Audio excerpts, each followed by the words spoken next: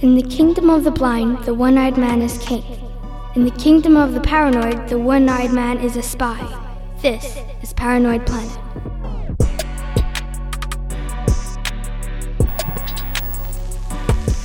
I welcome this kind of examination because people have got to know whether or not their president is a crook. Well, I'm not a crook. Esta nunca ha sido dictadura, señores. Esta es dicta blanda. I did not have sexual relations with that woman. Our enemies are innovative and resourceful, and so are we. They never stop thinking about new ways to harm our country and our people, and neither do we. I don't like them putting chemicals in the water that turn the friggin' frogs gay. I'm not going to give you a question. You are fake news. Silent Green is people!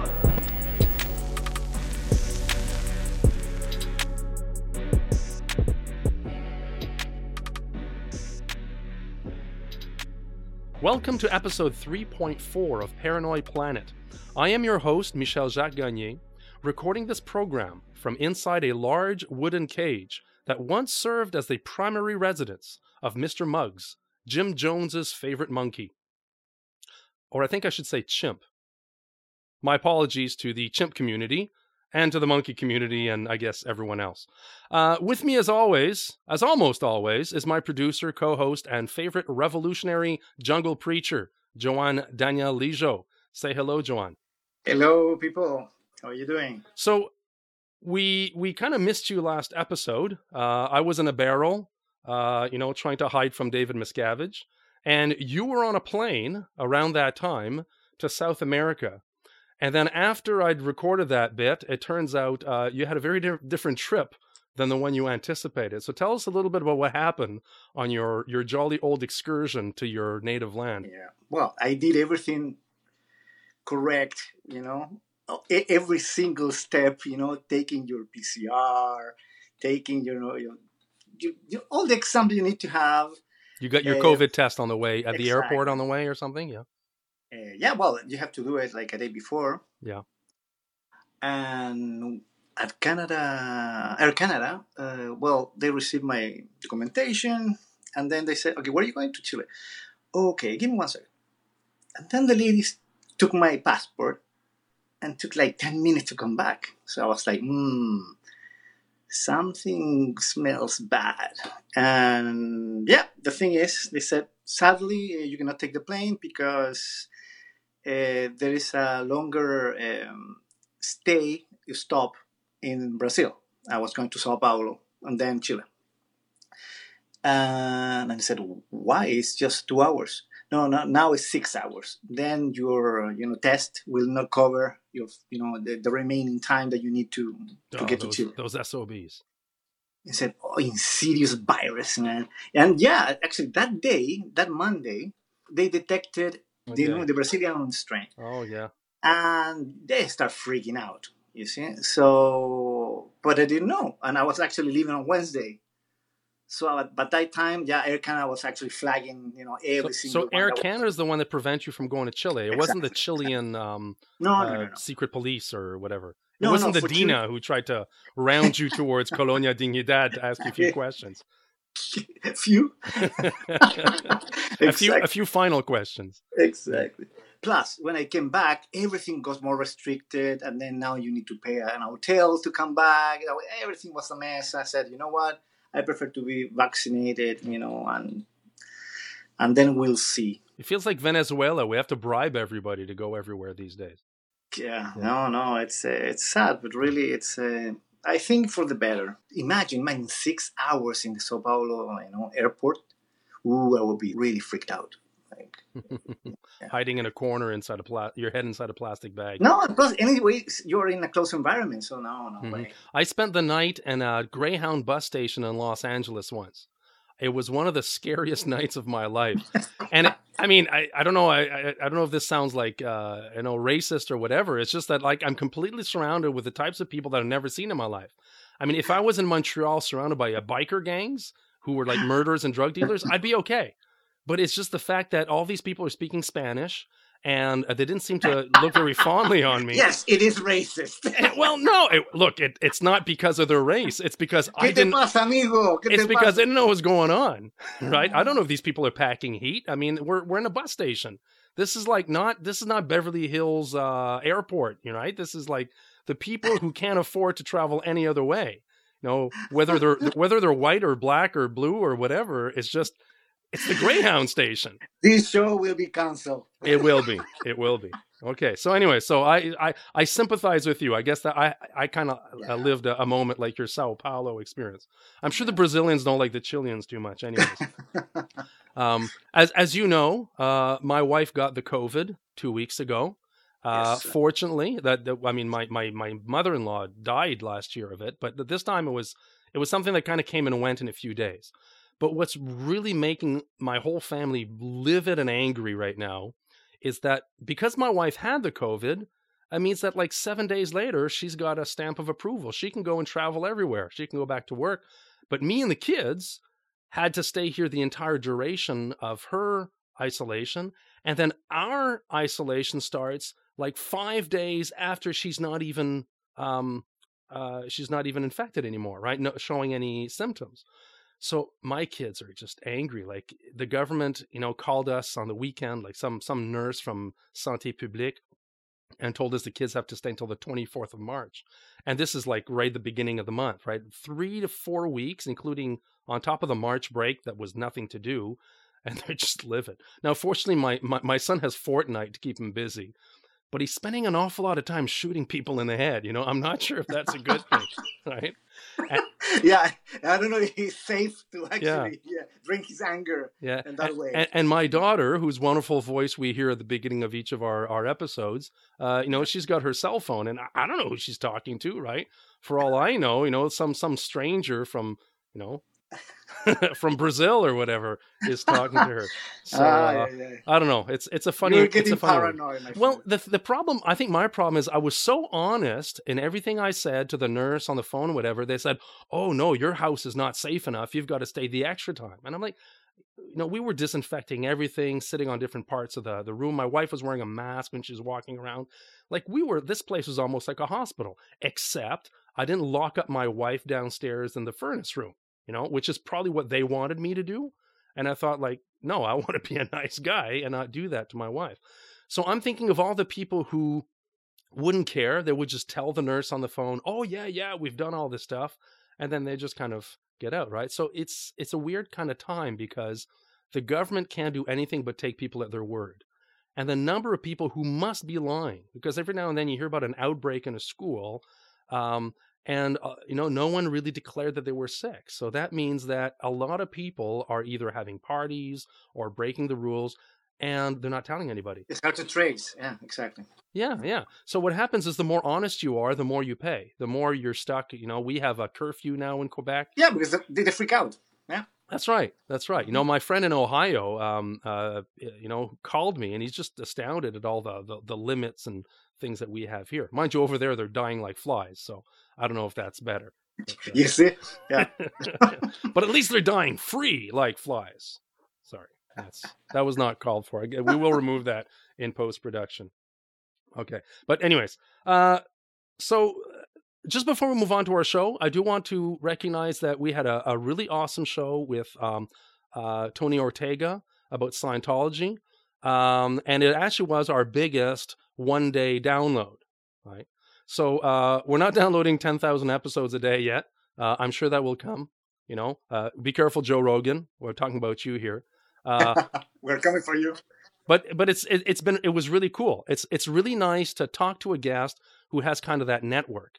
So along with all of the ex-Scientologists and the other journalists who are interested in the story, I think this particular episode, it went to all continents. Right, there were people. Yeah, the big need for information about this topic. Yeah. And I think it comes down to the fact that people don't like bullies, right? So we talk about conspiracies, we talk about critical thinking, but what gets people particularly riled up is when somebody abuses power. And maybe that's why conspiracy theories are so attractive. They make people think that somebody somewhere is taking advantage of them. But I think a story like Scientology tells us, hey, somebody somewhere actually is taking advantage of those people, and here's the evidence, right? It's not a secret conspiracy. All right, so let's move on, if that's okay. We're going to segue towards today's show. So today we'll be talking about Jonestown, a cultish jungle commune where in November 1978, nearly 1,000 people were involved, some willfully and some not, in a massive murder-suicide. Jonestown is often presented as the classic example of how cultish groups sometimes reach a destructive end. And while it is true that Jonestown is exceptional in terms of the sheer number of people who died there, it was not that different in terms of its social dynamics from all the other cultish groups that we've been talking about in the series of the last few episodes. And like many other cultish groups, Jonestown and the people who live there were led by a controlling and narcissistic leader, a man by the name of Jim Jones, who was perceived by his followers as a saint and a savior, a man who filled their heads with conspiracist plots, who broke down their individuality with long workdays, poor nutrition, sleepless nights, corporal punishment, sexual abuse, and who repeatedly tested their loyalty with fake suicide rehearsals.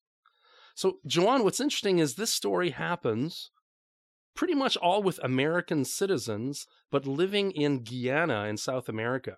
So I was wondering, as a guy who grew up in South America, does this story have any kind of exposure among, people living in Latin America, or do they just kind of figure it out later on, like it's just this bubble of American history in the wrong place? Probably the later, yeah. Oh, really? Okay. Yeah, because no, in Chile we didn't know. Well, we remember you just mentioned it. We have our own kind of cult, in the you south lived of in your Chile. own Jonestown for 12 years. We have our dictatorship, so we didn't actually have to worry about other people, But this, yeah, I learned about it moving to Canada. Yeah, this whole thing of this Jim Jones gentleman.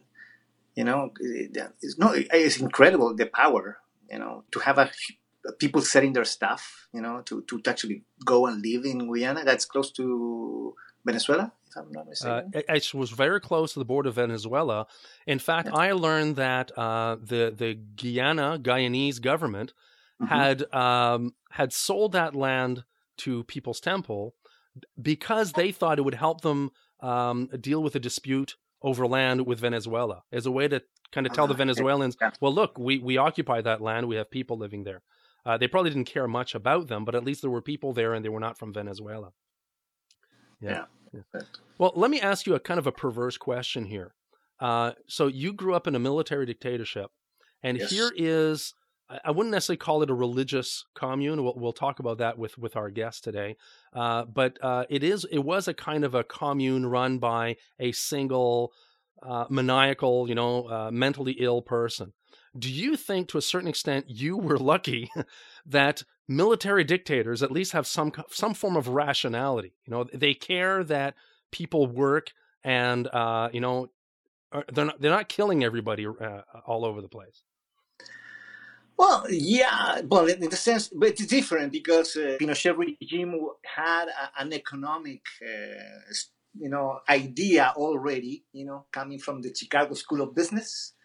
So they knew they couldn't actually kill everybody, everyone that was actually against the regime, but they actually focalized in the Communist Party, Socialist Party, anyone that actually was too left or too outspoken,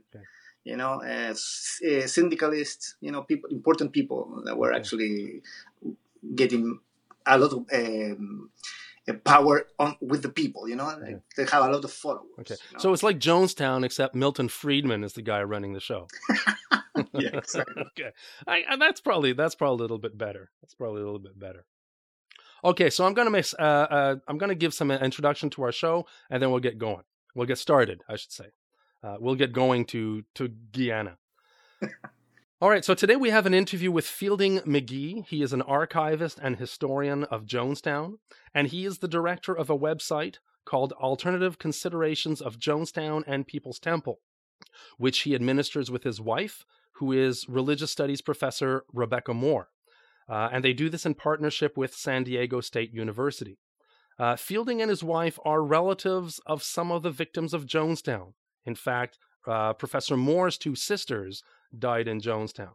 And sadly, they were also among the perpetrators of the massacre. So it's really hard here to say what is a victim from a perpetrator, because in Jonestown, you find people wearing both those hats at the same time. They may be victims of Jim Jones, but then other people were victims of them. Fielding is a great storyteller. I interviewed him last summer, and he and I spent several hours on the phone 2 or 3 times before we actually made this recording. And I think we could have probably gone on a few hours later. There was so much to talk about, so many questions that I had, and I've only been able to put some of the main things in our interview.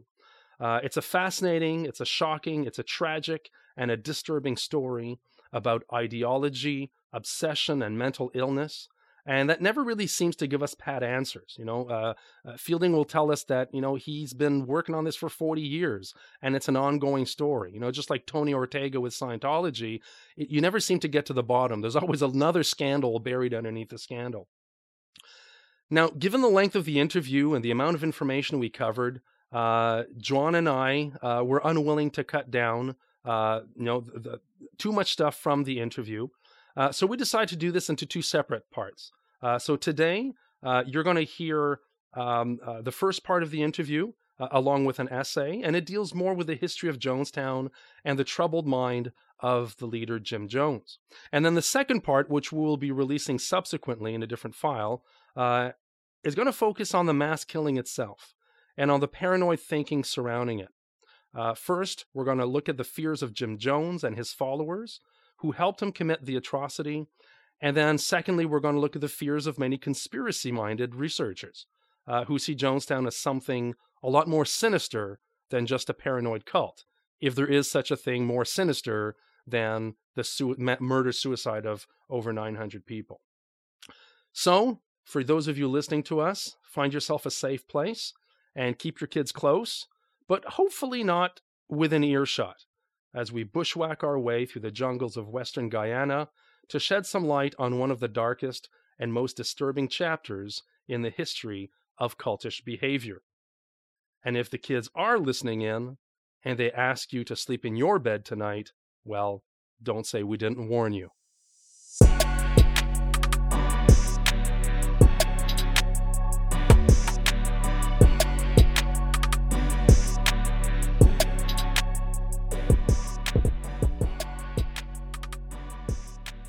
Chapter 1. The Messiah you know and the devil you follow. Are you Jesus Christ? Which Jesus? There's all kinds of Jesuses. There's a black Jesus down in Florida. He's having a good time. There's a Mexican Jesus in Mexico. There's all kinds of... There's a Jewish Jesus. Jesus, There's all kinds of Jesus coming back everywhere. And nothing can stop it. It's a consciousness that lives in your mind.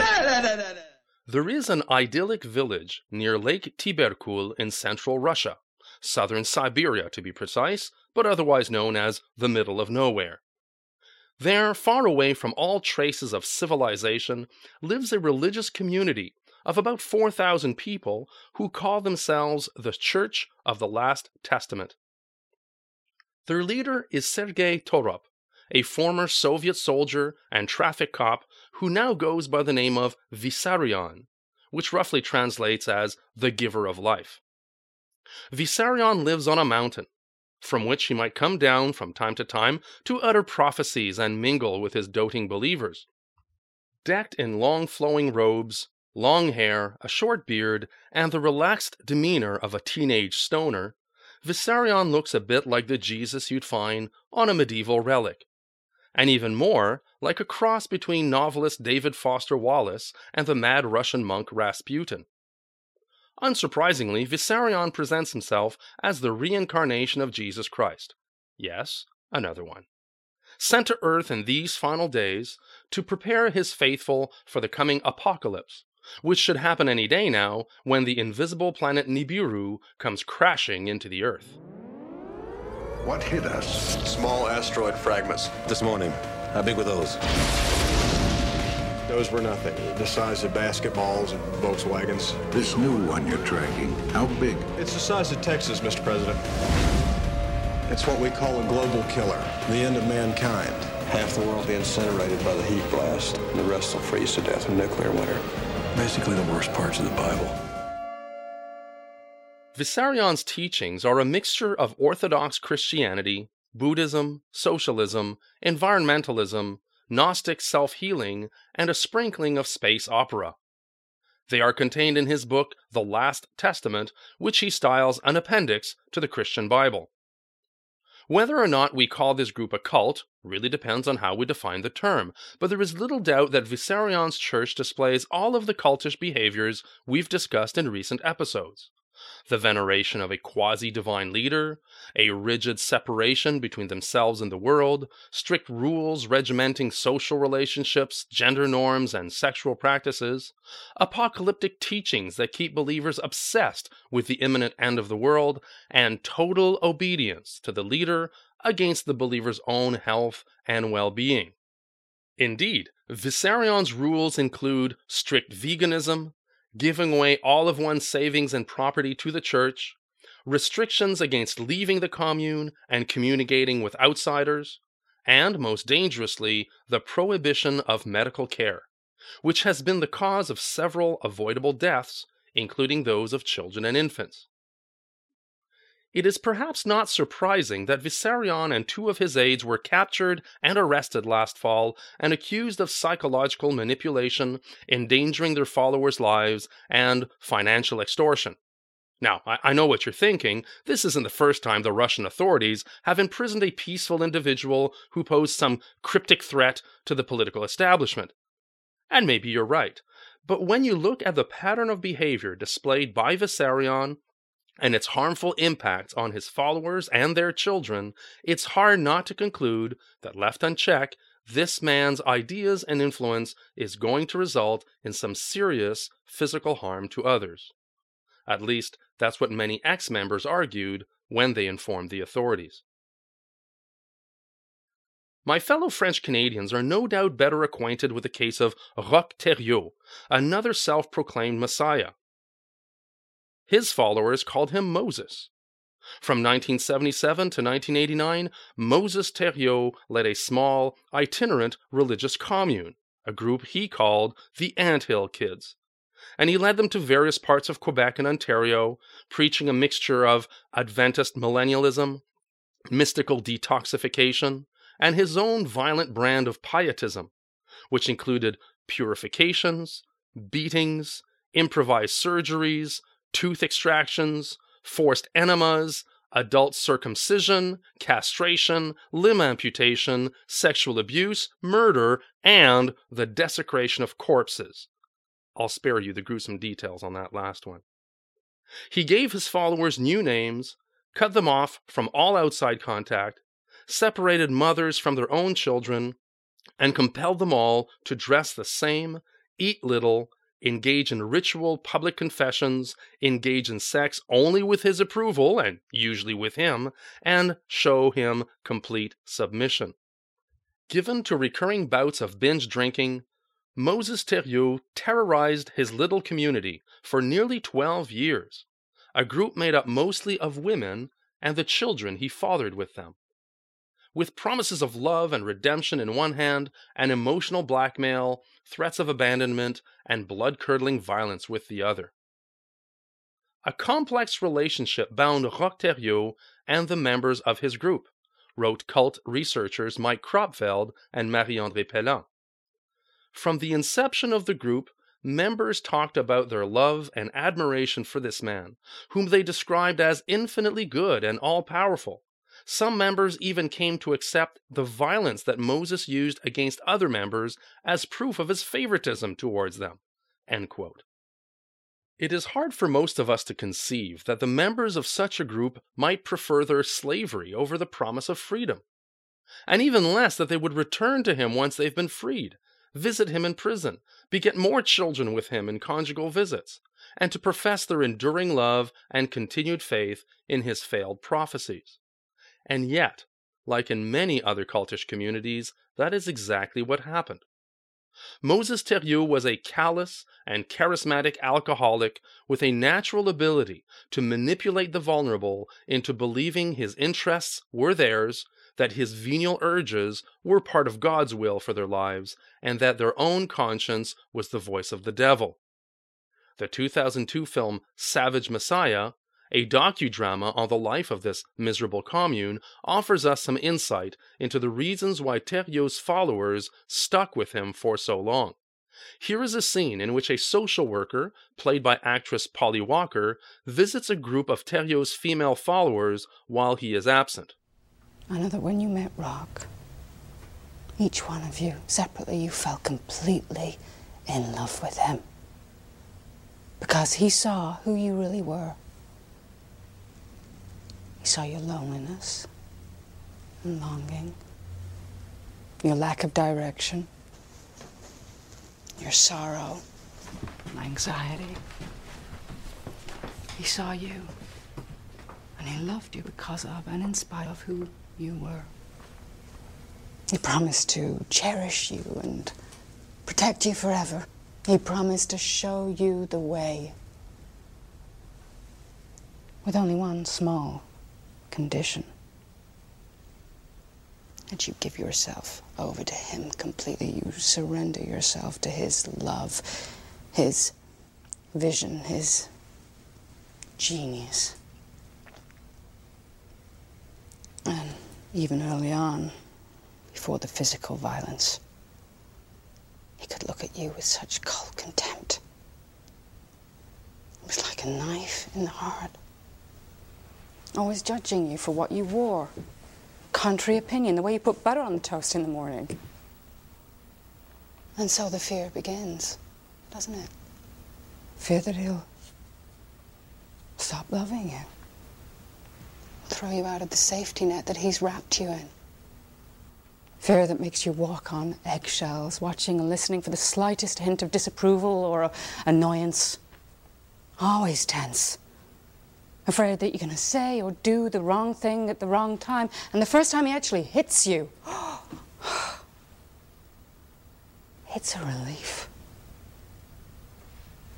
And afterwards, he's so sorry.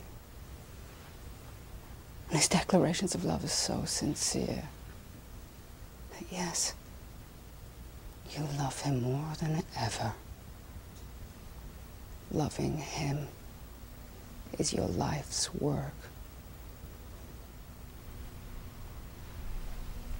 And so it goes on. The beatings get worse, his odd sadistic pleasures. He hurts and manipulates your children, and he turns them against you. He keeps you underfed and underslept and overworked, and some days you don't even know your own name. Paula, how do you know all these things?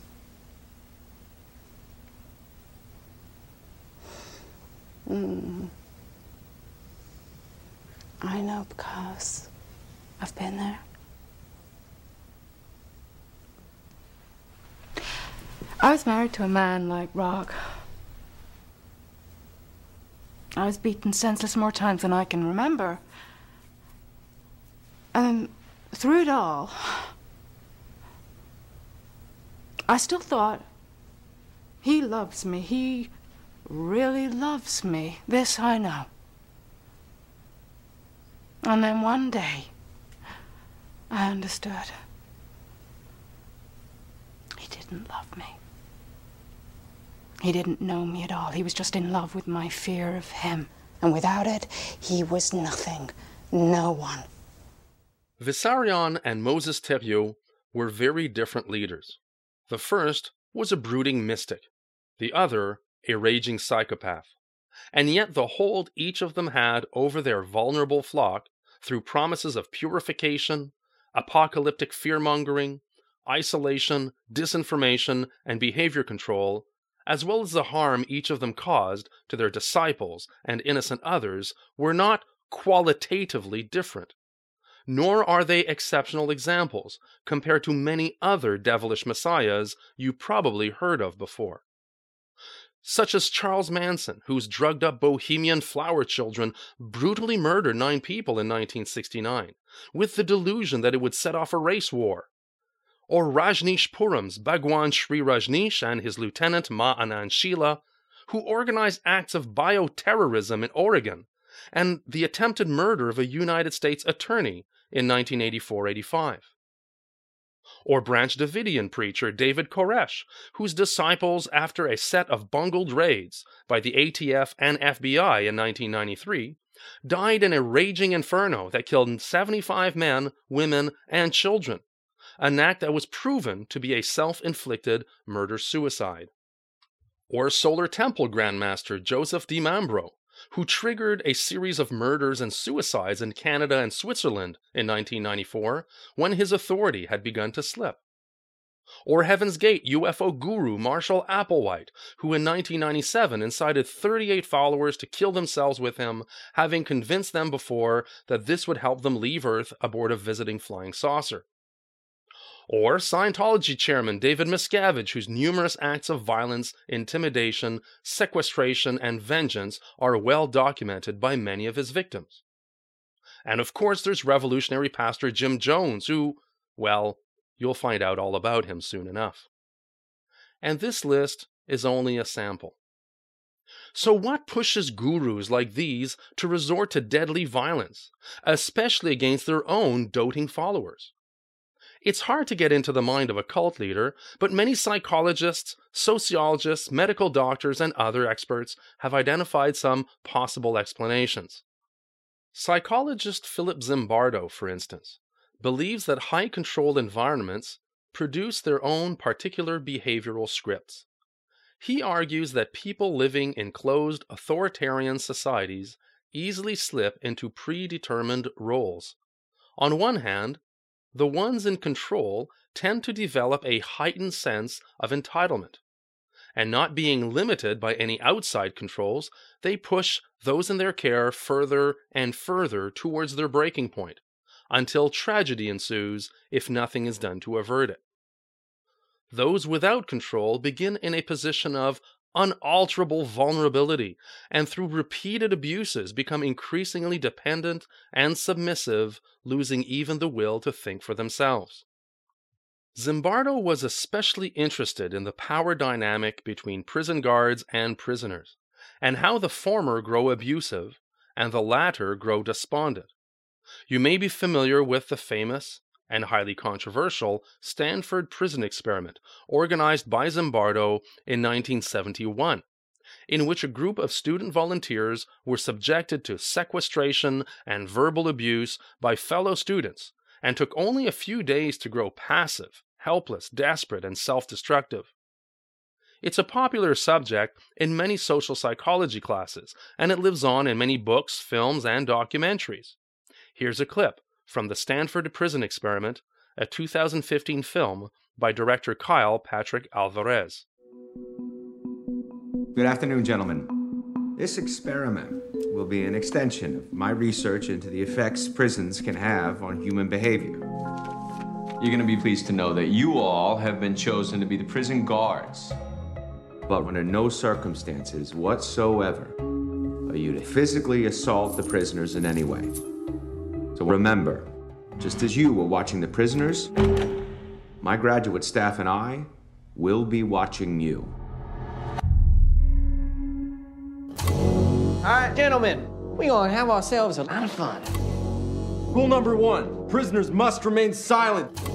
This is an exercise period. Okay, is it just me, or are these guys taking this thing a bit too seriously? Why don't you give me 20 push-ups? Look at this guy. Thinks he's John Wayne or something. You address me as Mr. Correctional Officer. This might be an interesting 2 weeks after all. Why didn't you make up your bunk, 8612? I did, Mr. Correctional Officer.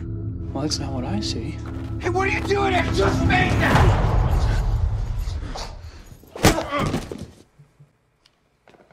What was that? You just hit him. You're not supposed to hit him. Should we step in? No. Let the guards figure it out. Let's see where it goes. Good evening, gentlemen. How about we make this one a night to remember? This is all real. They won't let you go. They won't let us leave. Those are not prisoners. Those are not subjects. Those are boys, and you are harming them. Please! Let me out of here! I want out! I want out now! You thought you were gonna get some playtime in the yard, boy? Is that what you thought this was gonna be? I had no idea it would turn out this way. The Stanford Prison Experiment has been used as a measuring stick by many academics and journalists to interpret all sorts of power dynamics, legal, economic, sexual, and racial. Think, for example, of the Abu Ghraib prison scandal that happened in 2004. Others have critiqued it as a shameful abuse and non-generalizable miscarriage of academic research.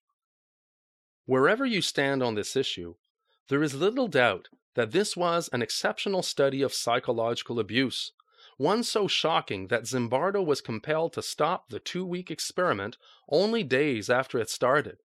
Perhaps that was a good thing, but that doesn't mean it cannot give us some insight, Zimbardo argued in 1997, into the ease with which ordinary people could be led to engage in antisocial acts by putting them in situations where they felt anonymous, or they could perceive of others in ways that made them less than human, as enemies or objects." End quote. Zimbardo had designed his experiment to induce maximum disorientation, depersonalization, and de-individuation in his volunteer prisoners. He later claimed that he successfully showed that the careful arrangement of a dehumanizing environment, and not just the personalities of those who lived in that environment, caused them to develop either abusive or servile attitudes. Many see Zimbardo's experiment as reinforcing the findings of psychologist Stanley Milgram, whose obedience to authority experiment we discussed in episode 3.2, suggesting that humans are likely to ignore their own conscience and see violent abuse as acceptable, whether they dispense or receive it when a trusted authority figure tells them that it is. Over the last few episodes, I've described the typical cult leader as a traumatizing narcissist, a phrase I borrowed from psychotherapist and cult researcher Daniel Shaw, to describe the mindset of a breed of cult leaders who control and demean their own flock, going so far as to take part in dehumanizing acts of violence, including torture, forced sex, suicide, and murder. Pathological narcissism can be defined as a pervasive need for admiration and a gross lack of empathy, often displayed in the following traits. Firstly, a grandiose sense of self-importance. Second, fantasies of unlimited power, brilliance, success, beauty, or love. Thirdly, a belief that he or she is unique and cannot be understood by quote-unquote normal people. And finally, a sense of entitlement manifested in exploiting others, great envy of others' successes, and arrogant behavior.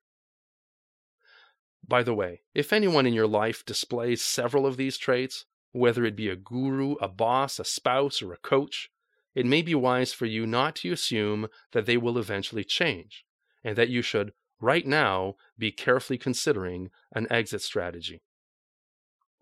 Sociologist Gary Maynard argues that Jim Jones, David Koresh, and many other destructive cult leaders were most likely affected by narcissistic personality disorder, a condition that led them, when their dreams of success and control began to fade, to destroy themselves and everything they had, rather than risk losing more. Many narcissists, he explains, are, quote, very attractive, talented, inspiring, and charming, but this is mostly a front, intended to disarm their victims. The cleverer narcissists are at manipulating their followers and in hiding their dark side, the more powerful they will become and the more damage they can cause not only to their followers, but to the world as a whole.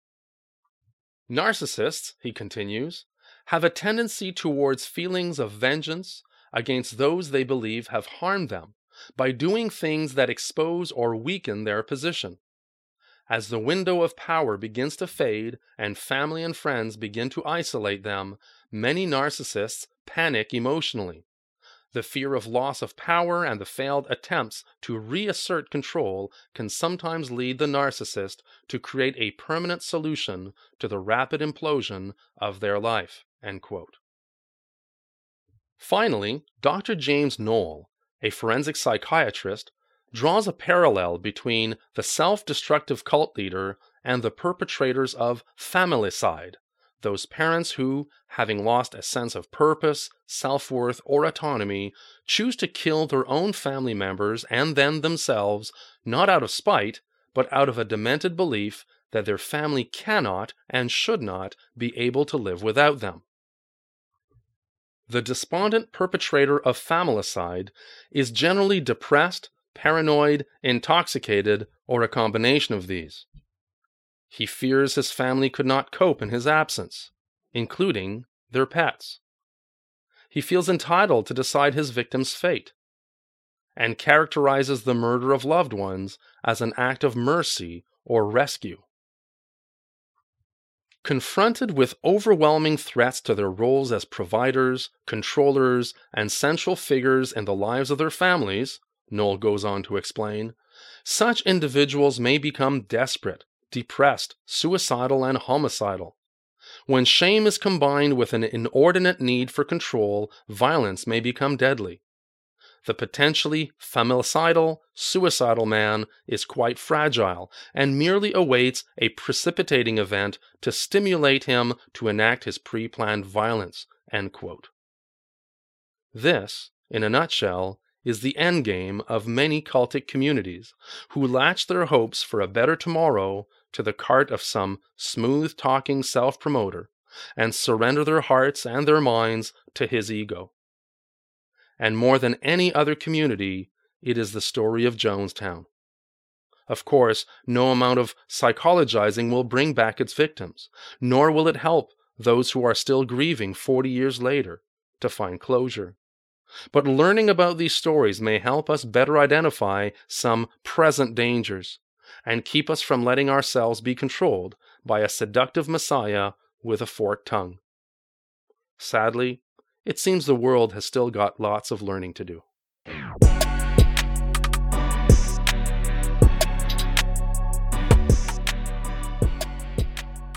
Chapter 2. It's Always Sunny in Guyana. Today we are speaking about a group called People's Temple and a place called Jonestown. A commune carved out of the jungles of South America during the mid-1970s, Jonestown lives on in our collective nightmares as the place where over 900 followers of the Reverend Jim Jones reportedly engaged in an act of collective suicide on November 18, 1978. This is also where the disparaging cliché, "Did you drink the Kool-Aid?" originates. Since then, and still today, most people would not hesitate to describe Jonestown and People's Temple as a cult. But is the word cult the most appropriate term to describe Jonestown and its members? And if so, what sort of cult was it exactly? And what exactly happened in Jonestown?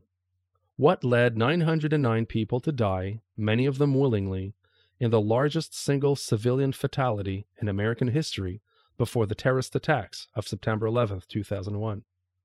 And what can we learn about these events concerning group dynamics, paranoia, and conspiracy thinking? This is why we are speaking with Fielding M. McGee III. In addition to having the most interesting name of any guest we've had on the show so far, evoking mental images of a British gentleman banker in a top hat, monocle, and ivory walking stick, Mr. McGee is research director of the Jonestown Institute and editor of the Jonestown Report. He also administers a research website called Alternative Considerations of Jonestown and People's Temple. Fielding McGee, welcome to Paranoid Planet. Thank you very much. I'm glad to be here. So I understand that your coronavirus self-isolation has been a lot more pleasant than for most of us. Could you explain why? Yes. While the Jonestown Institute has had 2 previous physical addresses in North Dakota and in San Diego, California, We now live on an island in the Pacific Northwest off the Washington coast. Actually, our closest big city is Victoria, BC. And the population of the island is about 7,000 people. There are about 2,000 people in the town where we live. And we live at the dead end of a dead-end street. It's about as quiet and out of the way as you can get and still be in the United States. So you're almost Canadian. Almost Canadian. Yeah. And there are a lot of us who would like that we look westward periodically. Victoria is straight west of us. Yes. So, yes. Well, last week you told me on the phone about an experience with a maskophobe. Could you explain that briefly? The experience with a what? I'm sorry. Someone who didn't particularly like masks, coronavirus masks.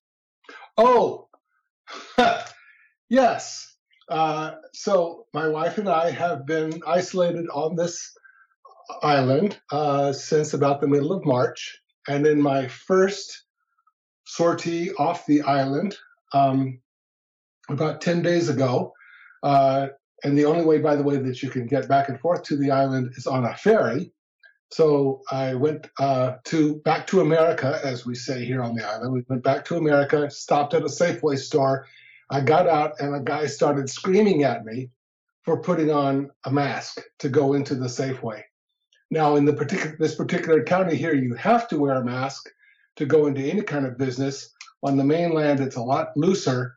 And he thought that I was showing some sort of liberal bias towards the rest of the world by putting on a mask. And he called me all sorts of names that you can't really publish on a radio podcast. And after a while, I just walked away from him. But before I did make sure that he saw me writing down his license plate, because I did fear that he was going to key my car while I was out of sight. So I got his license plate and reported it to the police. It was pretty nasty. Okay. And you haven't seen him again since? Mm-mm. Okay, good. He didn't follow you on the ferry? He did not follow me on the ferry. Okay, that's good. All right, so before we head off to Jonestown, could you tell us a little bit about yourself, perhaps your studies, your career, and what you do now? Sure.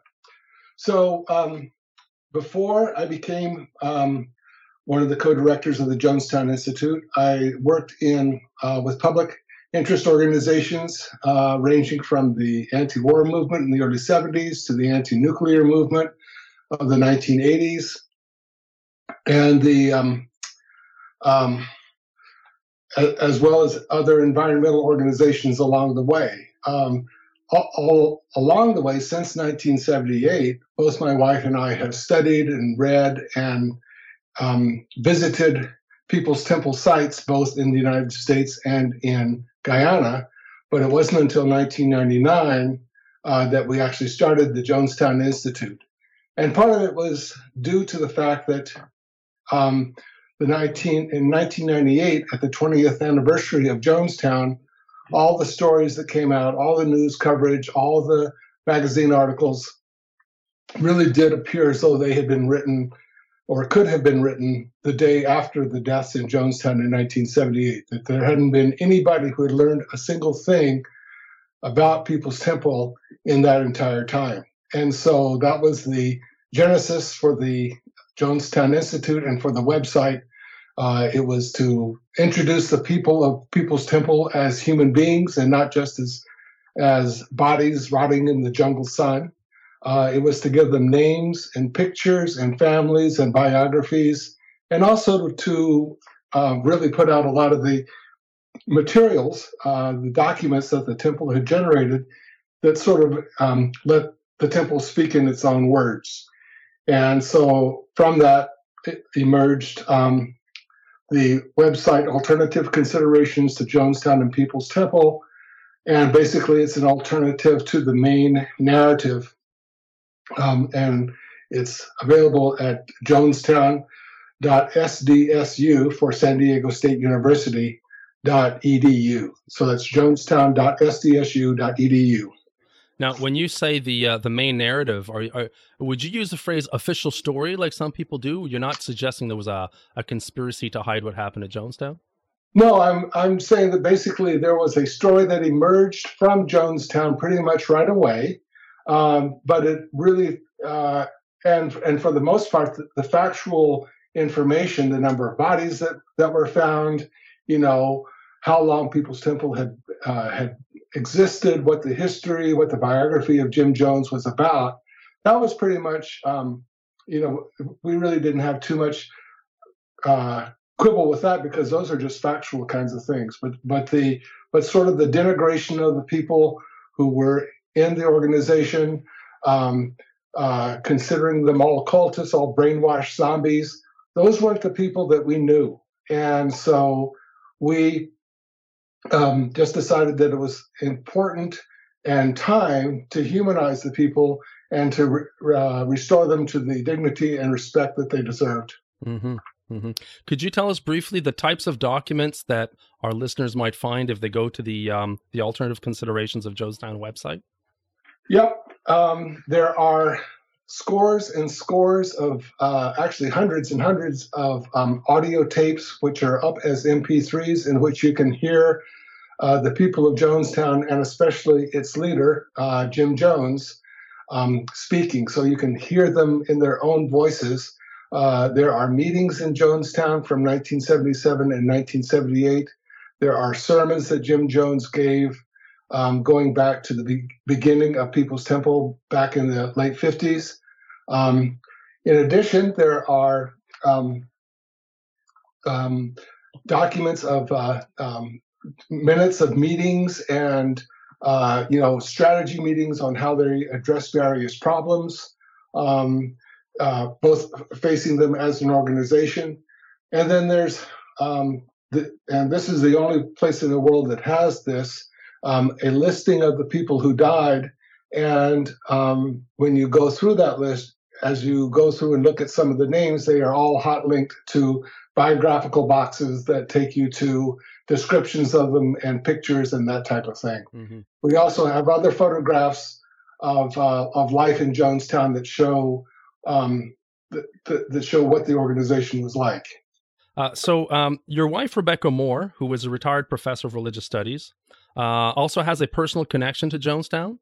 We'll get into that a little bit later on, but could you briefly explain to us why Jonestown is more than just an academic interest for you? It's a personal family story. It is. So my wife, Rebecca Moore, had two sisters who died in Jonestown. We also had a 4-year-old nephew who died in Jonestown. And so we knew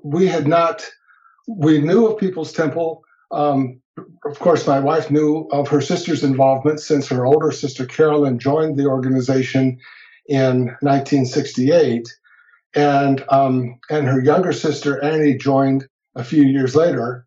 Rebecca, as the middle child, did not join. She was living in Washington, D.C. at the time.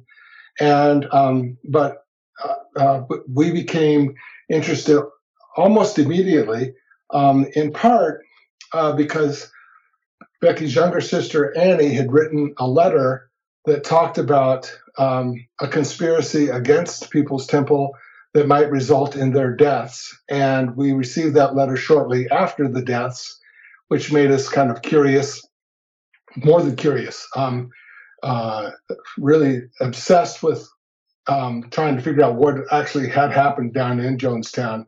And that led to Becky writing upwards of, I think she's about at 7 books now on Jonestown and People's Temple and the website itself. Mm-hmm.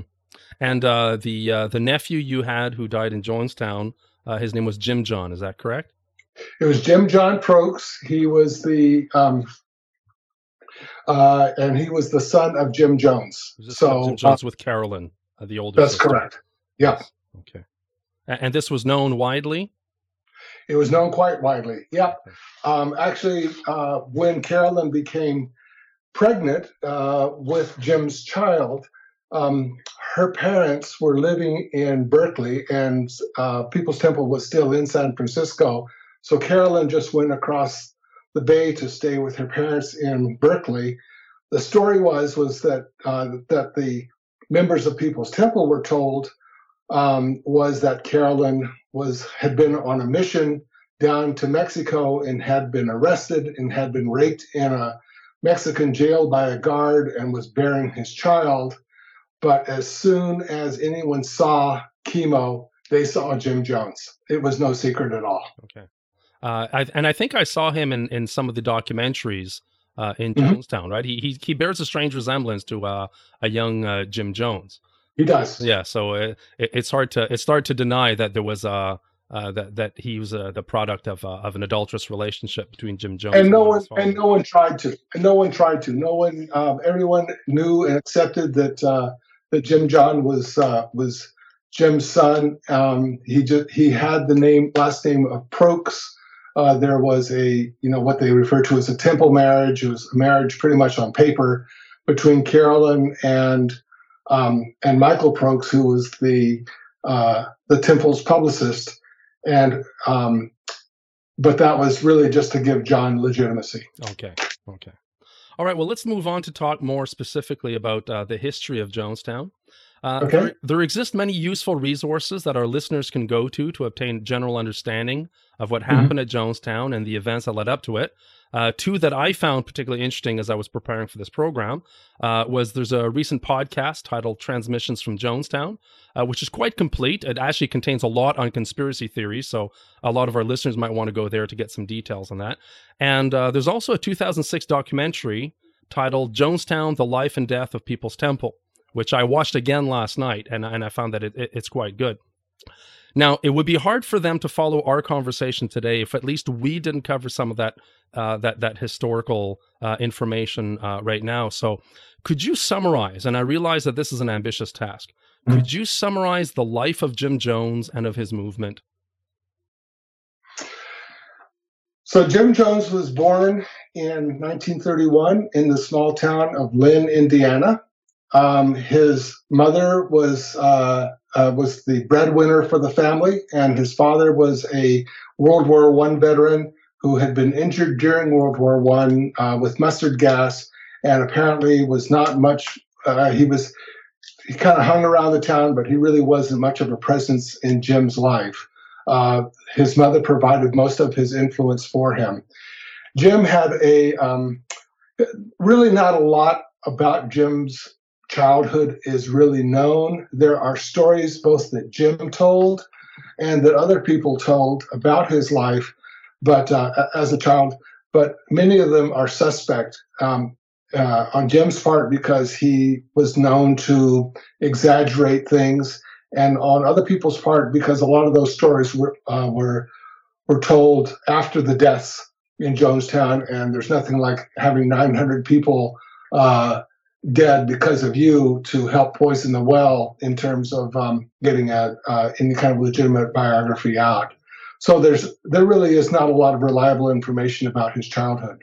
Now, if I can interrupt you, sure. I had read that there was an antagonism between him and his father over a black friend that Jones had as a kid, and this is believed to be the genesis of his hatred of racism and his endorsement very early on. In fact, before even Martin Luther King came on the scene, of equality between blacks and whites. That is Jim's story, and and even if it isn't true, it goes to serve his overall way that he wanted to present himself, which was recognizing racism in Indiana in the 40s and 50s, which was quite powerful for a white man to do. Also, as a minister to try to integrate churches, it was quite a dramatic stand to take. So his commitment to integration, to having to lifting blacks out of poverty and into the general American society was absolutely genuine, even if some of the origins of it are kind of still shrouded in mystery. Okay. And then he becomes a preacher in is it a Pentecostal type church in Indiana? Yes. He was in a couple of churches, including a Methodist church, and he had bounced in and out of a couple of churches, but he did eventually found People's Temple, in part because a church that he had didn't want to have as many blacks in the church as he, they were discriminating against blacks. So he founded his own church where everyone was equal, and he made sure that blacks were welcome, and he brought in several whites from the previous church that he had been in. And so the church was really quite integrated from the start. He went so far, this is a story that his son Stephen Jones told later on, but this was also true in Indiana, that when people sat in the pews, Jim tried to make sure that up and down the pews it was black, white, black, white, black, white, so that anyone walking into the church would see integration pretty dramatically. And as Stephen says, after a while, it became just a matter of habit, and people incorporated it into their personalities. So it was genuine. It started off as a genuine church in the Christian tradition, and then eventually began to drift from that initial Christian message. Okay, so the integration was important from the beginning. There may have been, I'm wondering, as kind of in a Freudian sort of way, there was an element of parasite, of trying to be very different than his father. And then he makes this trip to Brazil. Could you tell us a bit about that? So Jim and his family, and at that point there were, he had married a woman named Marcelyn Jones, and they had one natural child, Stephen Jones, and he adopted several children, including Jim and Marcelyn were known as the first white family in Indiana to adopt a black child, but they also adopted a couple of Korean children, and they also adopted another white child or two. They ended up with what they called the Rainbow family.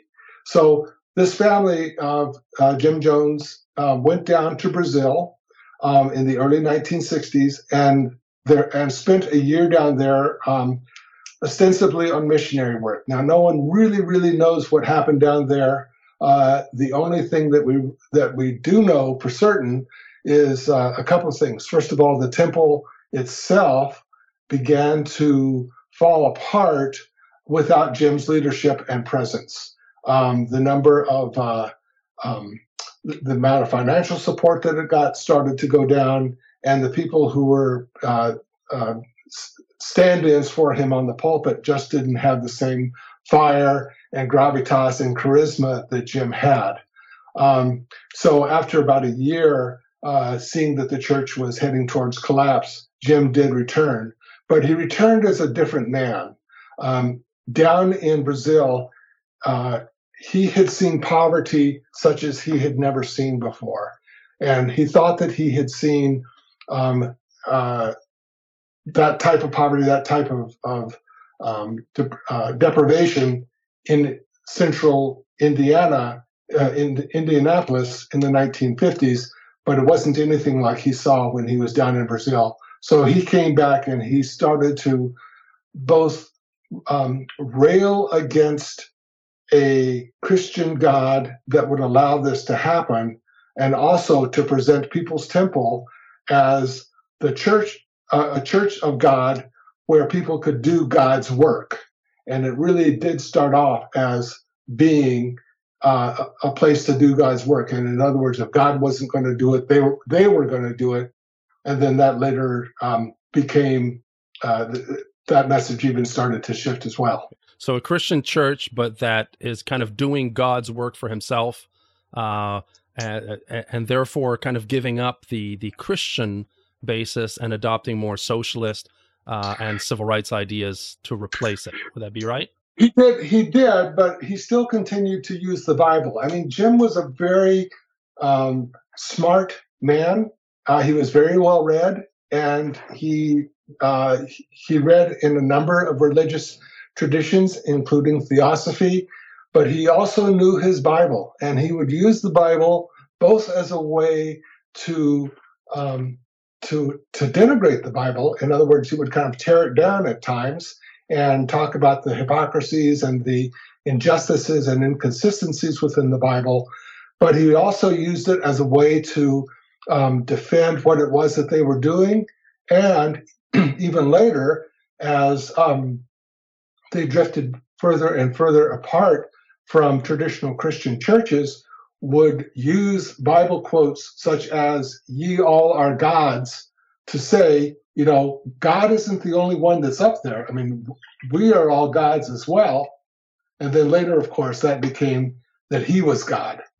And at that point, of course, even though he's continues to quote the Bible liberally all the way through the time in San Francisco, they are no longer could be considered a Christian church. Do you think his faith was genuine at some point, or did it always seem a bit like a facade? There's some debate on that. I have heard enough of his tapes from early Indiana years that I believe that he was genuinely Christian. Okay. And there are a couple of examples that I could give to you, but there are, I have no doubt that he started off that way and then eventually sort of turned from believing in God just because he saw people doing what God wouldn't do. And then eventually, who needs God? Okay. That was sort of the path that he took. Okay. So does he have a blow up in Indiana? Because at some point he decides to just move his congregation to California, and about 100 people or so follow him. Right. What pushed him to leave Indiana? So Jim, throughout his life, including on the last day, was rarely an actor. He was more of a reactor. He had thought about moving to California. That was kind of the carrot part,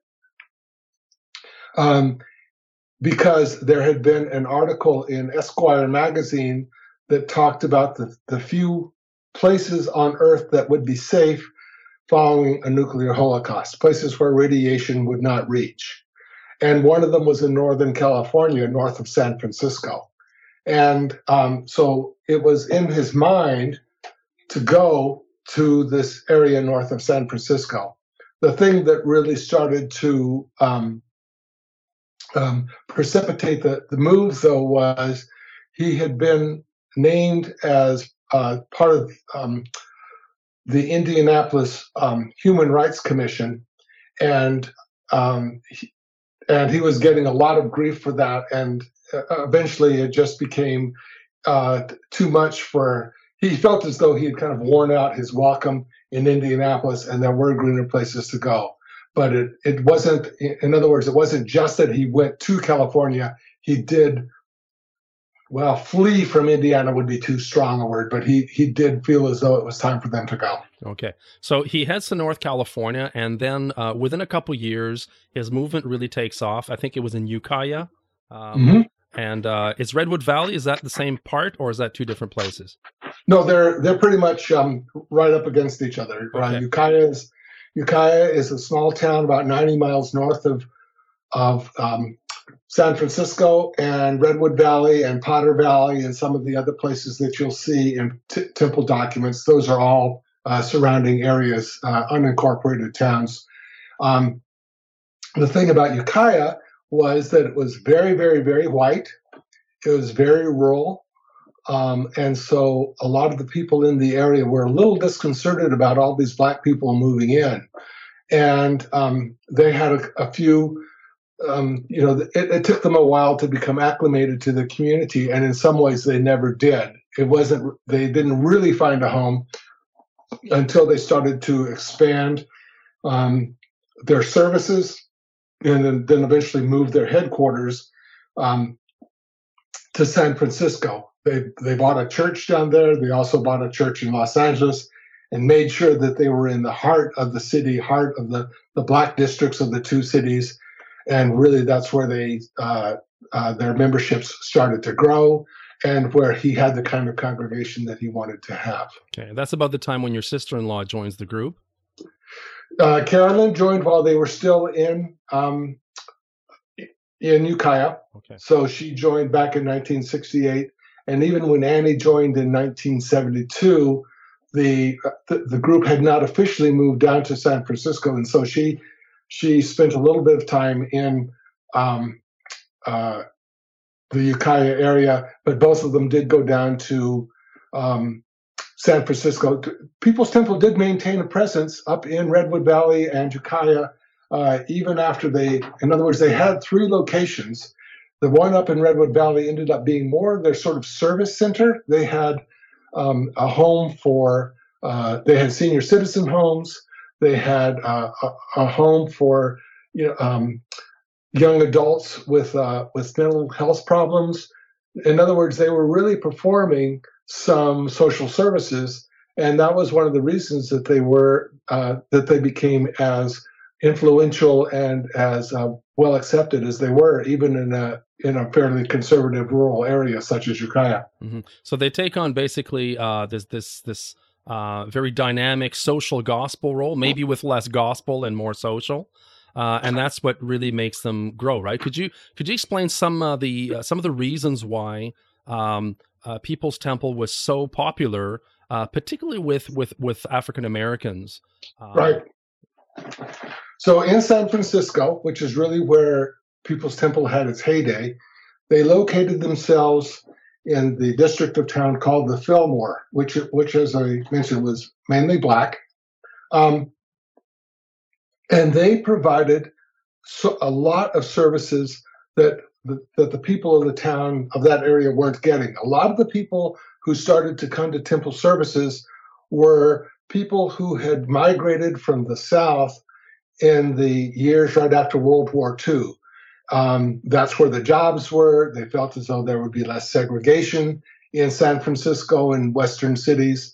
But now all the people who had come back from the war and then migrated west, instead of being in their 20s and 30s as they were in the 1940s, they were now in their 60s, and a lot of the men had a lot of them had retired.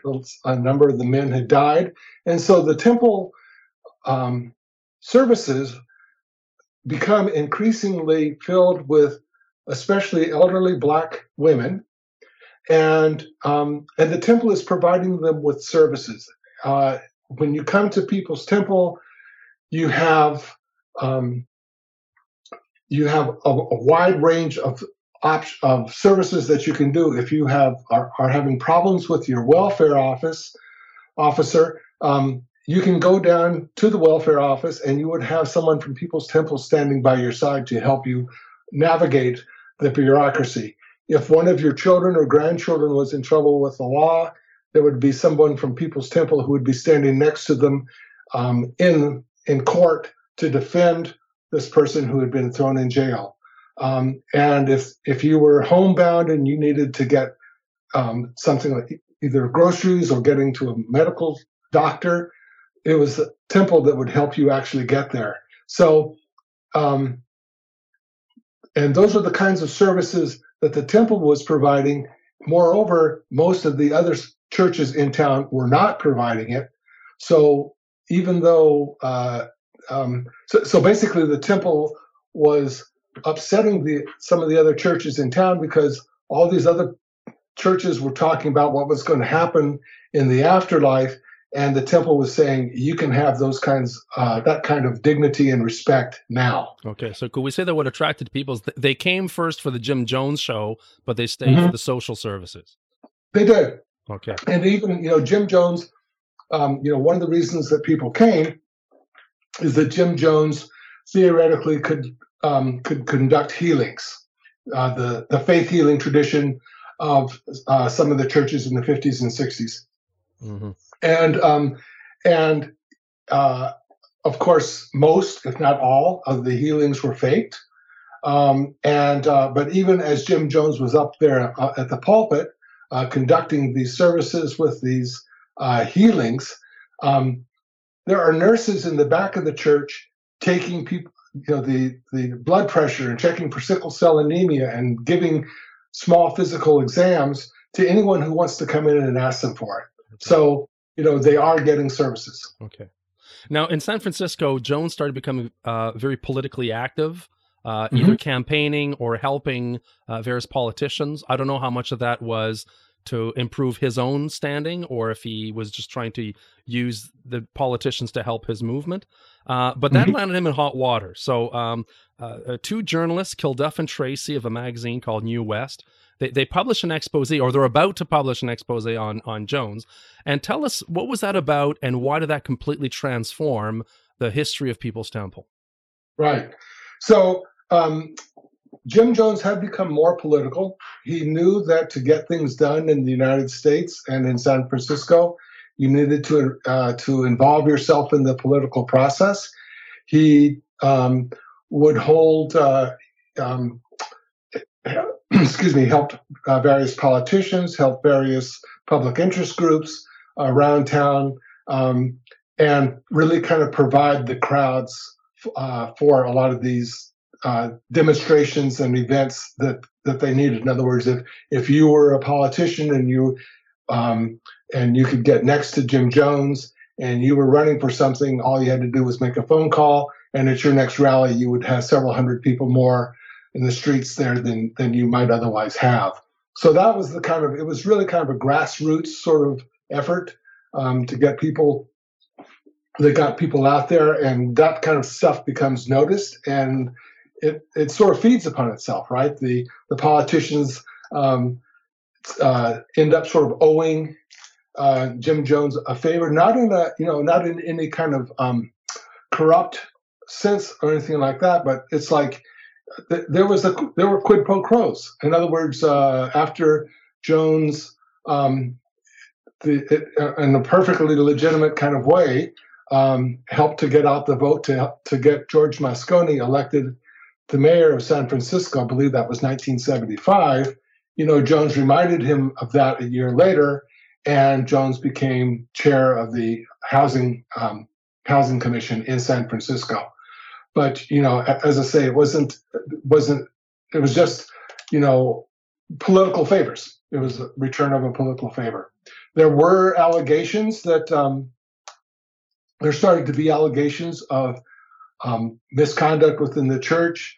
There were allegations that there was voter fraud in some of the campaigns. A lot of them turned out not to be true, but the pressure was on, and there were in fact the truth is probably somewhere in between some of the allegations that the critics made and some of the defenses that the temple made. In other words, the temple would say nothing like that happened, and the critics would say, look at all these terrible things that are going on. So could we list them briefly? Like, was there, I think, accusations of tax evasion? There were. Okay. So the thing is, there were investigations of the temple by the IRS, and it turned out to be unfounded. There were allegations that the temple had taken down a bunch of foster children to Jonestown. There was exactly one. A lot of the allegations really did turn out to be unfounded. Okay. The types of things that did turn out to be true was that there had been physical discipline of some of the members. But basically, for a lot of the people who spoke to New West magazine, and it was really the people who had left the temple with a chip on their shoulder and who had trading charges back and forth with the temple. They were personal grievances. A lot of them had merit, and they just found an audience in New West magazine. And up until that point, People's Temple had been kind of the golden child within San Francisco, and the article when it came out showed that the emperor had no clothes. Okay, but were there not also allegations of sexual abuse by Jones? Mm-hmm. Yes, and those I think later on we'll find out were many of them were proved to be true. Many of those did prove to be true. That's correct. Yes. Okay. So as a result of the expose from this magazine, Jones doesn't stick around San Francisco to defend his reputation. He packs up and decides to go to South America, and he brings several hundreds of people with him to this compound, what we call a commune, that he had already been developing for a few years in Guyana. So could you tell us a little bit how things look when he gets to this place that is called Jonestown, or it becomes called Jonestown, and how things start going downhill from there. So Jonestown had been in the process of being developed for a number of years. The temple had decided that the United States itself was too corrupt, too racist, too sexist, too everything for it for them to be able to have much impact, and they decided that they were going to build their own community in someplace else. There is a history in the United States of utopian movements. This one was a little different in that the people who were going to build this community looked outside of the borders of the United States and went down to Guyana. They chose Guyana for a couple of reasons. One, because it was an English-speaking country. Two, because it was a majority black country. Three, because it had a somewhat socialist government. And they were able to strike a deal with the Prime Minister of Guyana to build this community out in the middle of the jungle. There were several things that the Prime Minister of Guyana got out of this deal, including the fact that there were going to be some Americans that were developing a community out in his jungle, and thereby showing that he was on a campaign to get people, his own citizens, to start moving into the interior of the country. So the land that they got was cheap. They had a 99-year lease, and they really converted jungle into a thriving community. That had been in development for a number of years before the New West article came out in 1977. The idea had been for I think there were about 50 people in Jonestown at the time that the mass migration started. The general idea had been that 100, 150 people would go down at a time until the population reached a peak of about 750. That was sort of the master plan. They did that. That plan was so that as people came in, they could see what the shortcomings of the infrastructure they had, what adjustments they needed to make before they brought in the next number of people. So when they brought in all those number of people all at once, in some ways that was kind of the beginning of the end. They just, all the problems that they had to fix on the spot. I mean, some people have compared it to, trying to tune up a car while a car is going down the road at 60 miles an hour. So the community, in some ways, was in trouble from the start. Also, when Jim first arrived, he had gone down there a number of times before, but the people down there were who had helped to build the community ahead of Jones's arrival, and definitely ahead of the arrival of 1,000 people. Were dedicated to the cause. They were proud of their work. They were living the way that they wanted to live, and all of a sudden they're just the place is completely overwhelmed. And Jim sort of starts to exercise his authority, and they believe some of the authority that he's doing is fairly arbitrary, and things are beginning to collapse. And Jim is trying to rescue it by blustering, by threatening, by cajoling, by setting up straw men in terms of conspiracies out there to get them, and things just start to turn sour. This episode of Paranoid Planet is brought to you by those college professors who like to torture their students with trolley problems. A runaway train is hurtling down the track towards a family of illegal immigrants trying to flee their horrible life in the old country. Do you A, toggle the switch that will shift the train onto a different track where Honey Boo Boo is throwing a hissy fit?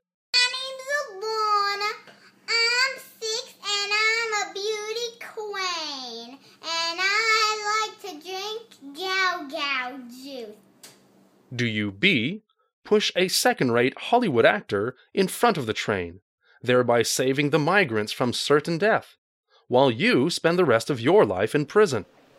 Soylent Green is made out of people. Soylent Green is people! Do you C, throw yourself in front of the train whilst shaking your fist to the sky, blaming God for the problem of pointless suffering? Or do you D, sit back in your favorite lawn chair, crack open a cold one, and enjoy the absurd theater of life that is the human condition? Or perhaps you'd prefer E, to make your way to the nearest liberal arts college and rough up the ethics teacher who hatched this perverted mind game. Why are they arresting me? Can someone do something here? Let me just say, because it's a very important question. What did I do? Get off me! No way! Get off me! Get the f*** off me, man! I didn't do anything! Don't tase me, bro!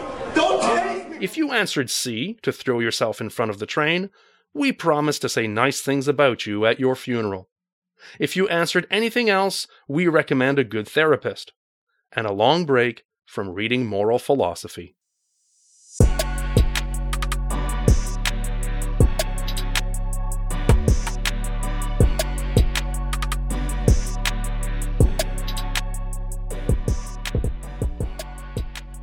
I think it was Jones's own son, Stephen, who said things were quite pleasant in Jonestown until his father arrived there, and then he said of darkness set in, and he became kind of an autocrat, a kind of a banana republic dictator of sorts. And Jim, and Stephen was one of the people who had helped to build it, so he would know. Yeah. And there are a number of other people who when they first arrived in Jonestown, before even a few weeks before Jones arrived, talked about it still being fairly wonderful and everybody living together in harmony. And but as soon as on the other hand, there's a guy named Eugene Smith, for example, a survivor from Jonestown, who as soon as he got off the truck arriving into Jonestown, thought, I've made a big mistake. And then a group called Concerned Relatives. There were a lot of them were former members or parents of members of People's Temple. They organize and they pressure a congressman, Leo Ryan, to begin an investigation of Jonestown. So, can you tell us a little bit about the Concerned Relatives and how this led to a kind of putting Jim Jones in a very tight place? Right. So, the Concerned Relatives was an oppositional group. As you mentioned, a lot of them had been former members, and a lot of them who had once revered Jim Jones now hated Jim Jones. Some of the people who had joined the temple or who joined Concerned Relatives were people who had, when they came into the temple, had turned over all of their assets to the temple, voluntarily. Voluntarily, we don't know what kind of pressure was put upon them to do so, but a lot of people, when they went into the temple, turned in all their assets, including their real estate. And so there are some people, when they left, wanted to get their money back, and the church wasn't having any of it. They said, no, you gave this to us, and that property is gone. We've sold it, and we're using the money to help the goals of the church. There are also people who felt as though that who left because of the abuses and the sexual improprieties and some of the what they felt were arbitrary decisions of Jones and his leadership. And there were some people who just had problems with the not only with Jim himself, but with some of the other leaders, including Carolyn. Carolyn at that point, Annie became part of the leadership, but that wasn't really until Jonestown itself. So the Concerned Relatives started a campaign really to especially after Jim went down to Jonestown, and they felt as though their relatives had been taken down against their will. And, the thing is that the temple really did some dumb things along the way that didn't really help their cause. I mean, one of the things that I found, this was only a couple of years ago that I found a bunch of records of People's Temple at the California Historical Society in San Francisco. And basically, there were a lot of people who had written their relatives from Guyana to say, I'm down here, I'm having fun, I'm going to be down here for a while, don't worry about me, I'll be fine.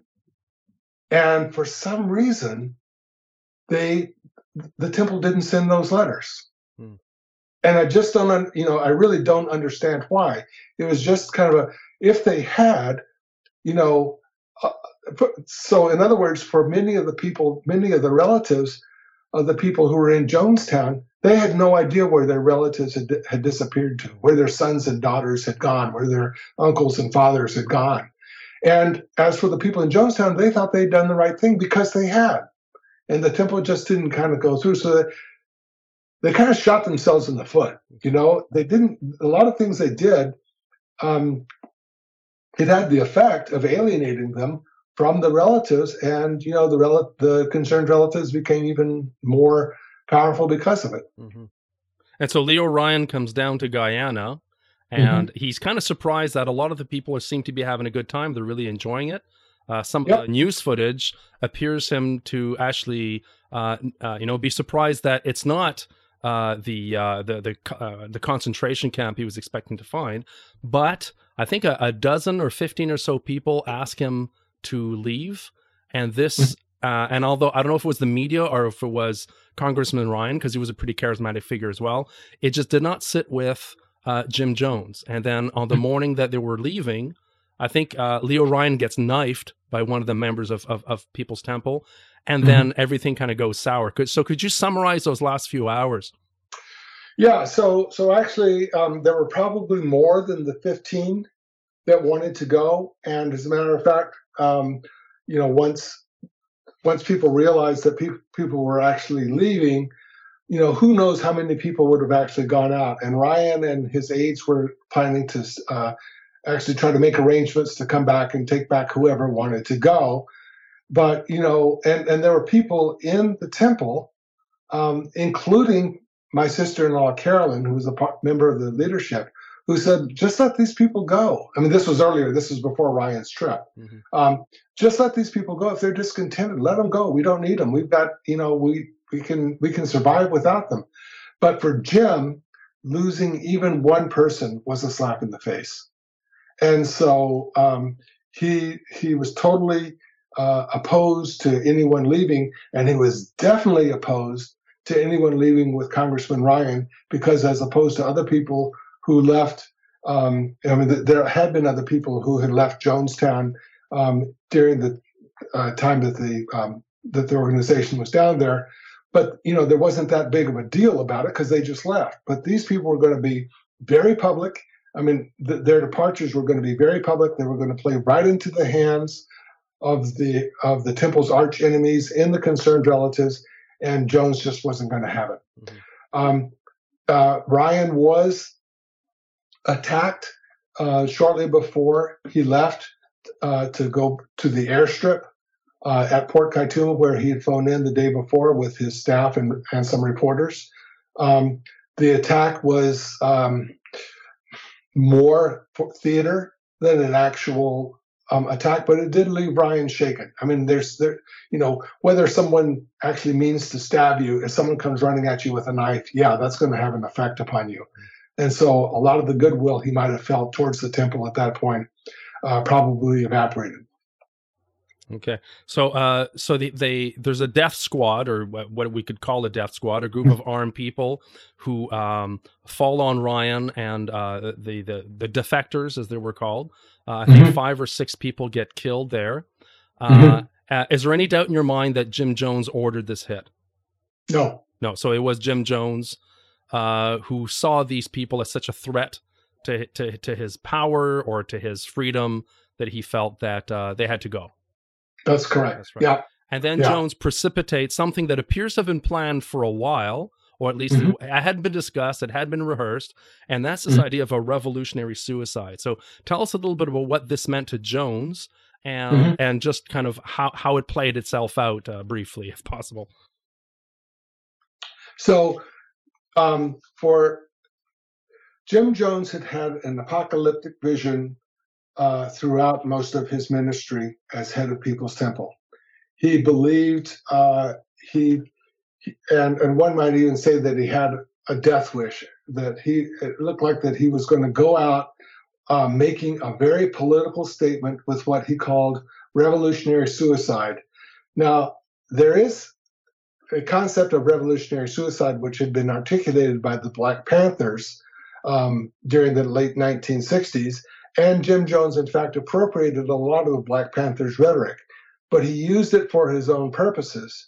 Now, throughout the last couple of years in San Francisco, he increasingly started to talk about death, and it seemed like it was more in the context of, if they attack us, we will defend ourselves to the last person, and if all of us die, then we will have died for a noble cause. To go guns blazing, so to speak. Go down guns blazing. And even in the last year, when people, when Rebecca was receiving letters from her sisters, and they were talking about, dying for what they believed in, that's what she thought that they meant. And that's what everybody who received these types of letters thought that they meant, that they were going to be, stand up to, to the forces that were attacking them, and were going to defend themselves all the way to the end. They did not realize that they were actively going to take their own lives.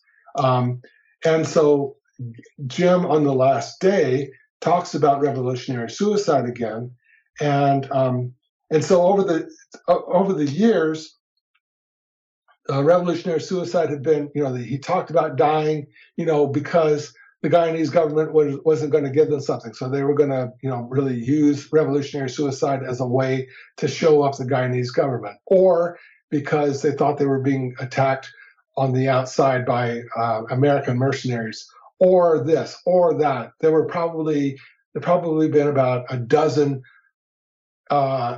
articulations of revolutionary suicide that I've heard Jim make. But on the last day, it was that, they had just killed a congressman, they were going to be invaded, that was inevitable. And so before they got there and tortured their seniors and tortured their babies, they were going to all die first. They were going to die by their own hand and thereby make a dramatic political statement. Mm-hmm. So they used cyanide, and I believe they started with the children. Right. Which probably would have led a lot of people who were opposed to this suicide to go along with it once their children are dying or dead. Whether it was planned or whether it was serendipity, Jones, in a macabre sense, Jones did start by asking the parents to kill their children. Mm-hmm. And the excuse was, we don't want to have any of our children alive when the Guyana Defense Force, invades where we are. In other words, the adults can defend themselves, the children can't. And so we need to take care of the children. And that's the way that he put it. I mean, that, take care of the children is an actual quote from the last recording made in Jonestown, which is that of the deaths as they are occurring. Okay. And yes, once you've killed your child, there's a lot less motivation for you to keep going. Yeah. And there were so many family groupings down in Jonestown, excuse me, of the 1,000 people that were in Guyana that day. And, a lot of them were there were about 80 that were in Georgetown or elsewhere at the time, but most of them had family members there. Only about 150 people who were there basically by themselves. Everybody else was part of families. And once you start knocking out families, there's just no reason for anyone to hang around. So how many people died that day? There were a total of 918 people who died that day. There were 900. Let me do the math here. So there are 909 who died in Jonestown. There were 5 who died at the airstrip, and there were 4 who died in Georgetown. There was a woman who had been a member of People's Temple for a long time. She was known as one of the more true believers of the organization. And when she got the message over the radio that it was time to die, she took her 3 children into a bathroom and killed the children and herself. Do we have a number on how many children died? The number of children, the number of minors, that is, people who were under 18, was 306. So almost exactly 1/3 of the number of people who were there.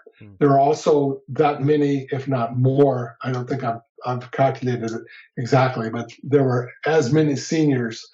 And so, when people talk about whether things should be considered murder or suicide, we definitely consider all of the children to have died of murder, even the ones who might have been, done so quote unquote willingly, just because, you're not considered to be responsible for your actions until you hit majority age of 18.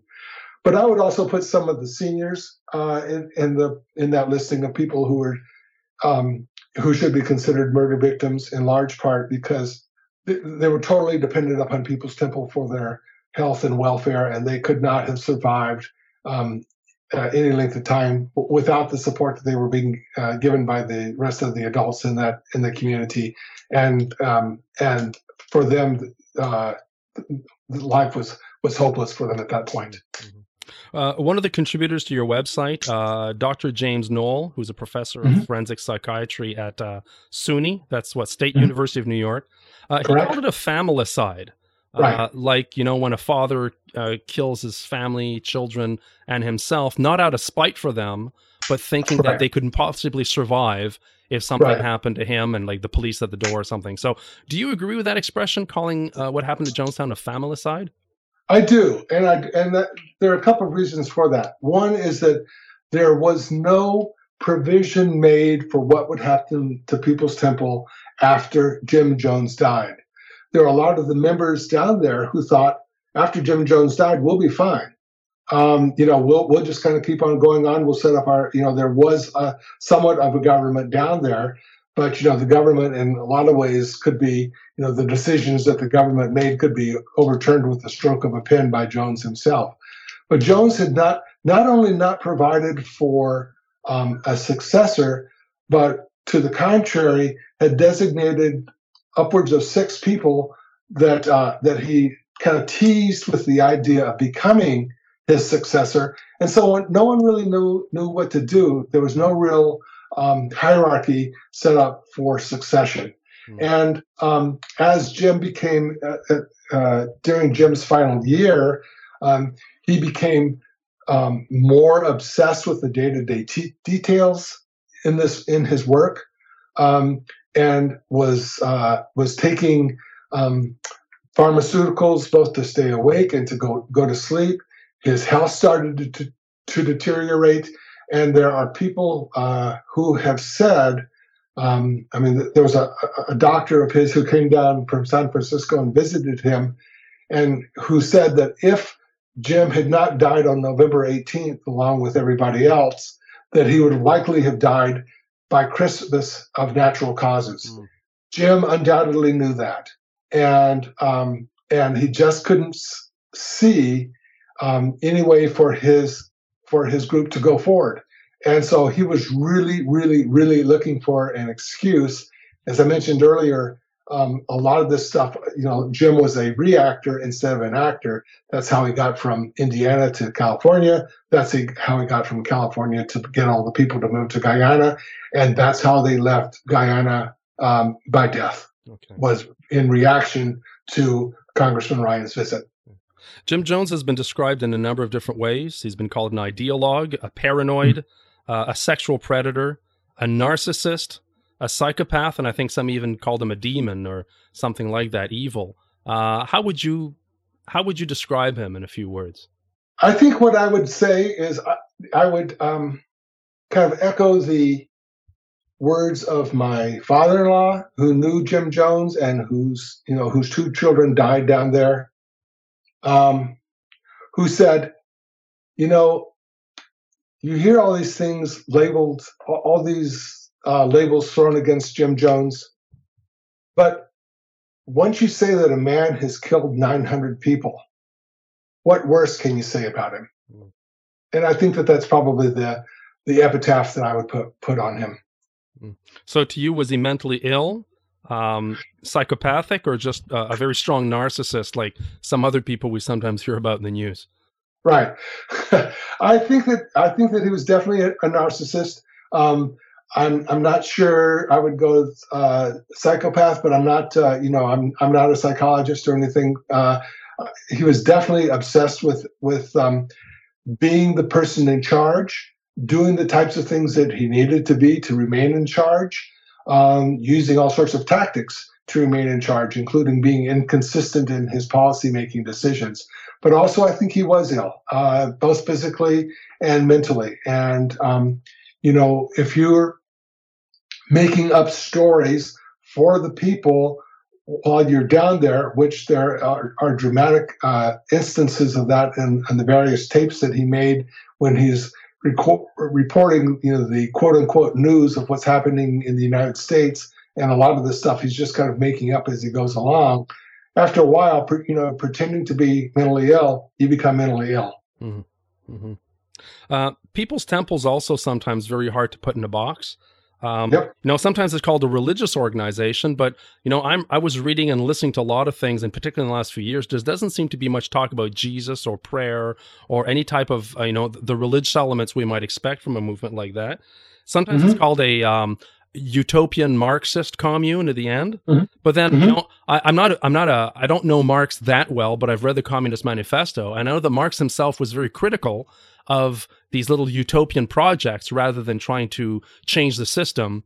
Correct. Trying to leave society. So it doesn't seem to be particularly Christian. It doesn't seem to be particularly Marxist, at least not in their pure forms.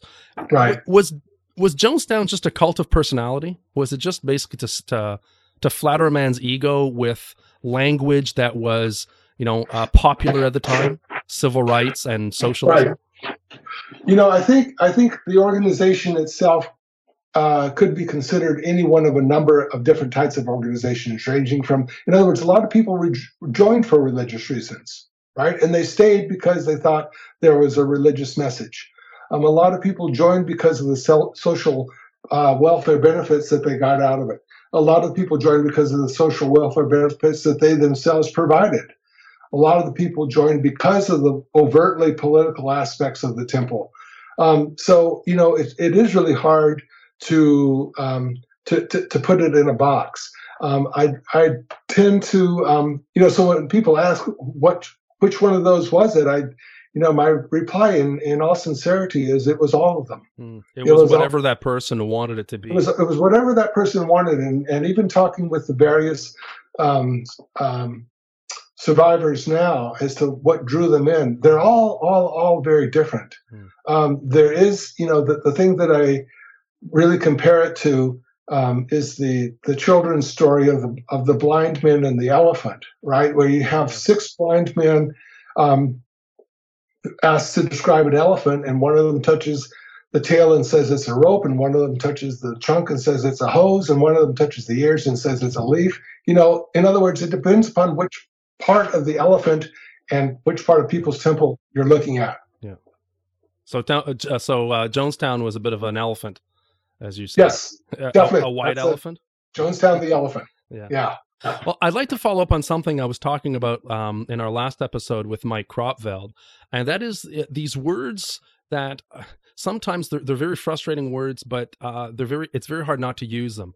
And one of them is the word cult to apply to a group like Jonestown. I think most people, when you think cult, would probably say that Jonestown comes in the top, the top 5 or something.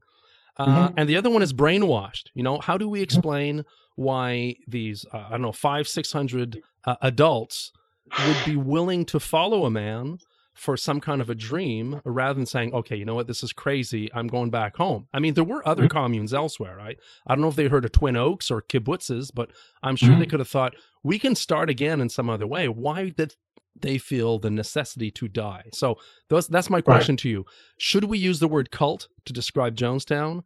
And should we use the word brainwash to describe the why all these people died?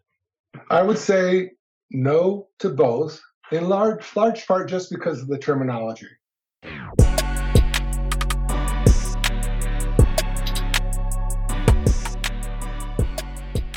And that was the first part of episode 3.4 of Paranoid Planet.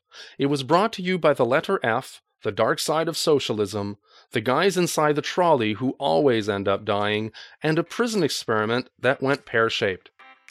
Don't forget to tell your friends and colleagues about our show and to help us make it easier to find for new listeners by leaving a rating or a short review on your podcast service. And don't forget about the stuff on our website, like a list of related readings and videos, our theme song contest, a list of 10 things you should get to survive in the jungle, and maybe a strongly worded message from your mother asking you to stay home. This program is a Burden of Proof media production. On behalf of Joanne Lijo and myself, this is Michel Gagne saying, stay away from the guy with the perm and the mirror sunglasses. The odds are he ain't no Jiminy Cricket. We'll see you next time.